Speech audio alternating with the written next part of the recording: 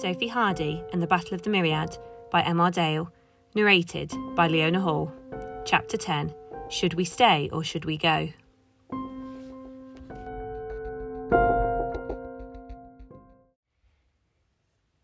In the control room was Miss Sissons typing vigorously on one of the computers.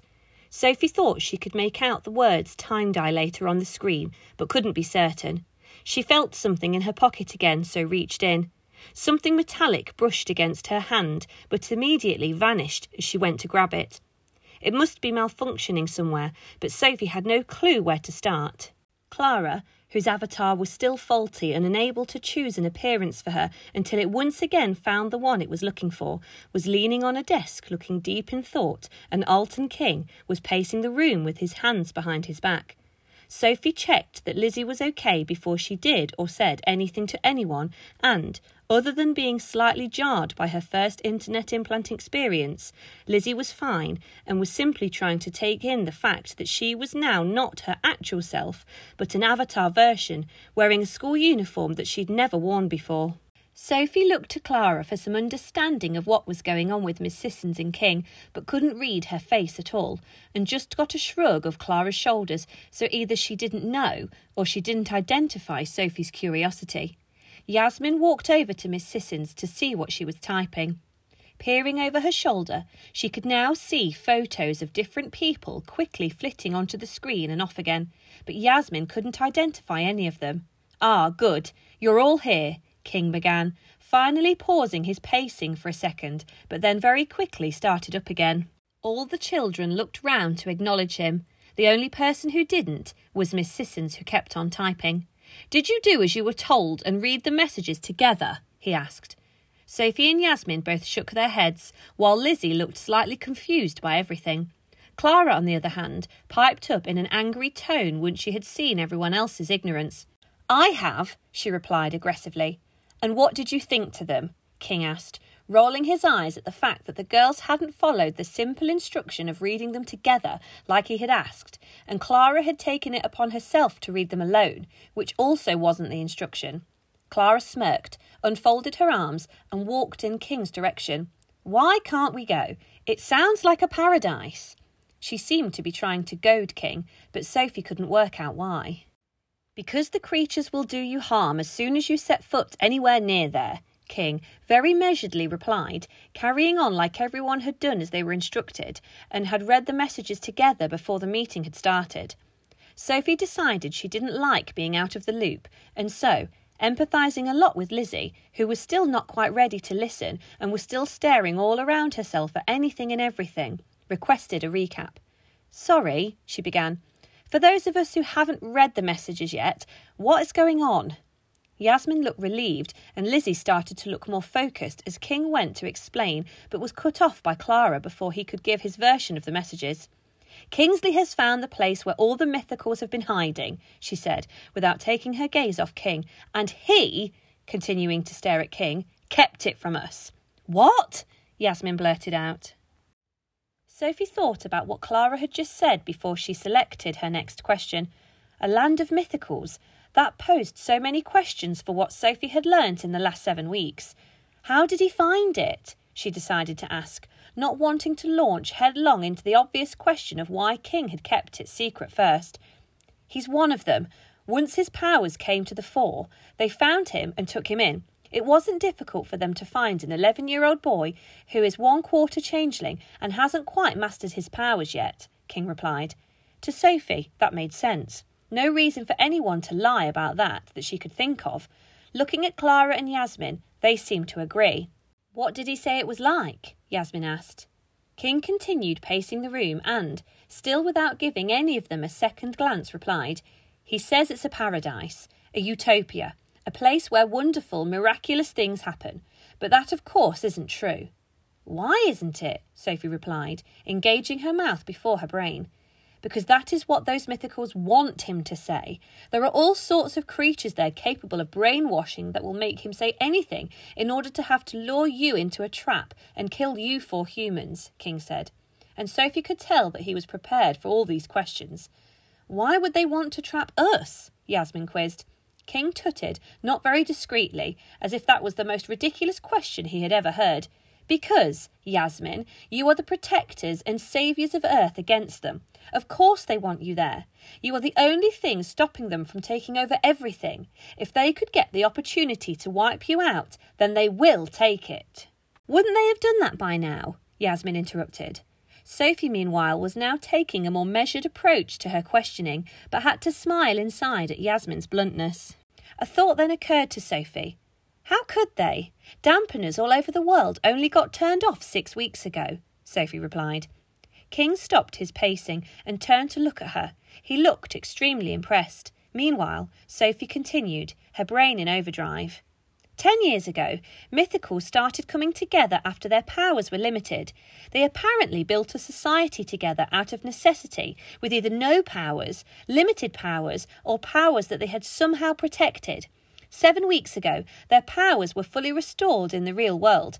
Who knows what they would do to the people who took their powers, and indeed their families away? But the agents were gone. Look at the rage that Desmeralda felt towards Miss Sissons. They will be out for revenge, and have had 10 years to plan it. No need to rush straight into it either. If they can watch as humans become weaker and weaker by having loads of adults disappear and others distracted by suddenly ageing children, then their job is getting easier, and they haven't had to do anything. Would you have done anything by now? Because it sounds like humanity is weakening itself without the need for mythical interference.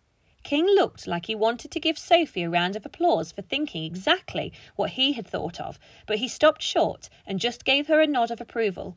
Carry on, he insisted. So, you need to recruit extra children in order to deal with a potential war when they finally do something dangerous, not to mention whoever this Condonar is. That war would also prove that you and your company were not responsible for any of the things last week.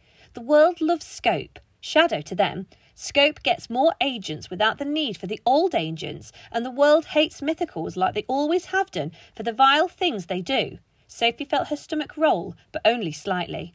Well done, King said. But what if Kingsley is right? Clara asked, immediately seeing the flaw in King's plan. Sophie, meanwhile, suddenly found herself more than a bit concerned that she had worked out every minor detail of King's plan. This man was dangerous, and she knew it. But what did that make Sophie if her mind operated on the same level as his? Hello, Lizzie said randomly. Having finally gathered her thoughts completely, she had decided to greet King. King moved his gaze from Sophie to Lizzie, and he looked confident. Ah, Lizzie, I take it your sister has brought you in before I bring in the children I think we need. Yes, Lizzie replied. Again, Sophie couldn't help but smile at the bluntness, but this time from her sister. They want to make sure you don't control all of them. King looked intrigued as Lizzie gave away slightly more of the girl's mentality than she would have hoped. How do you plan on dealing with the mythicals when they do start whatever it is you think they're going to do? Clara asked, immediately tackling one of the many elephants in the room. King rubbed his chin with the palm of his hand and for the first time looked like he was about to break some bad news to the girls. I don't want any mythicals killed unnecessarily. Well, that's good then, Yasmin interrupted. But we need to capture some of them to show the world how dangerous they are and so that people believe they're here. When you say capture, Clara began to ask, but Sophie was sure she didn't want to know the answer. Take them from the place they are calling Meliora, show them to the human public to prove they exist, save the company and then decide what to do with them, King said, but he sounded like he had stopped mid-sentence. You mean lock them up in Zapfor so they can't go back and say what they have seen and done? Also, what if they don't want to fight? What if they have gone beyond that? What if they just want peace? Clara jumped in, echoing what she had said earlier about Kingsley potentially being right and mythicals wanting peace in their paradise with no trouble. King said nothing. His look told Sophie everything she needed to know. He had no intention of letting anyone go back once he had captured them, and wasn't entertaining for a second that what Kingsley was saying was the truth. Sophie was glad that Clara was questioning his judgment. It was something that King hated, though, and one of the reasons Miss Sissons said that King wanted other children under his control. Yasmin also saw what Sophie saw and didn't hold back. So your plan is to send us 4, plus some new randoms, in to go against someone we trust, that you only met last week, King interrupted. But we went through a life-changing event with him, so be quiet. Pat, Clara snapped back, and Sophie nearly burst out laughing at her brashness. You want us to go against Kingsley's advice and kidnap a group of mythicals who might not be doing anything wrong, all to prove that you and your company are innocent of something that you didn't do directly, Clara summed up. King was stood almost completely thunderstruck at this 10-year-old disobedient calling him by a shortened version of his first name. He had never been disrespected like that by an adult, let alone a child. He bit his tongue hard and answered through gritted teeth. Yes, but there are dangerous creatures in there. The public needs to know that they might be in danger. You need not go yet and wait for the rest of my recruits to join you. Then you will all be safe. No, said Clara. What if you're wrong and Kingsley is right? We can't just turn up and take over the place, can we? That would be an invasion. Sophie was processing everything she was hearing, and it sounded like King had convinced himself that sending in a group of child soldiers to capture some mythicals from an apparent hellhole for humanity was the right thing to do. Sophie, however, didn't trust King. He had never manipulated her, but she had seen him do it before to Miss Sissons, and now knew that King disagreed with her principles. On the other hand, she trusted Kingsley after everything they had been through last week, and the girls were still yet to come across a mythical that meant to do them actual harm. Yes, the Encantado was annoying, but caused them injury. Sophie immediately decided that, once they had done more research, probably involving talking to Kingsley and anyone else she could think of, they would definitely go and explore Meliora with or without King's support, but there was no way she was going to tell him that. OK, we'll wait, Sophie said, looking at Clara in that way where she was trying to convince her that she knew what she was doing without saying anything, even though what she actually was saying made no sense. Yasmin looked at her in shock, while Lizzie's eyes just stared forward. Miss Sissons seemed to stop typing as well. She had heard Sophie use that slight change in pitch and tone before in the classroom and knew she was up to something. Clara, meanwhile, seemed to have got the message. King, on the other hand, looked at Sophie with what appeared to be a mix of pride in her making the decision he wanted her to, but also suspicious as to how she had made it so quickly. Just a few seconds ago, Clara had argued against him and insulted him. King knew that Sophie and this group of children were up to something. It's not like we know where this place is. Anyway, Kingsley hasn't sent any coordinates, has he? Sophie asked, knowingly. King shook his head, looking at Sophie like he knew she was trying to trick him. This girl never did as she was told, and was most certainly trying to deceive him. What exactly do you need us to do? Sophie then asked, sounding slightly too innocent and chirpy. Read the messages from Kingsley and wait for us to have the new recruits ready. You can train Lizzie up in the meantime if you like, King explained, through a consummate calm as the realisation of what Sophie was more than likely planning began to dawn upon him. Sophie was lying and fully intended to go almost straight to Meliora. Sophie, meanwhile, was still staring at Clara as she couldn't look at King for fear of being found out. OK, Clara replied, also slightly too cheerfully, and Sophie finally managed to break eye contact with her. We'll get on that straight away. At the second part of Clara's response, Sophie shot her another silent look to stop her talking as she was giving the game away by coming out with sentences that made her sound like a robot. Clara got the message straight away as well and zoned out. Lizzie and Yasmin quickly followed suit, Sophie meanwhile staying a bit longer and walked over to Miss Sissons's monitor. King continued to pace the floor, looking like he was waiting for Sophie to go so that he and Miss Sissons could get on with the task of finding new children to join this crusade. When Sophie reached Miss Sissons, who had hardly said a word in this entire exchange, her monitor contained a message that there was no way King could see. Go. Kingsley wouldn't lie. Sophie took that as another push she and the other girls needed to go behind King's back and zone straight back into her bedroom.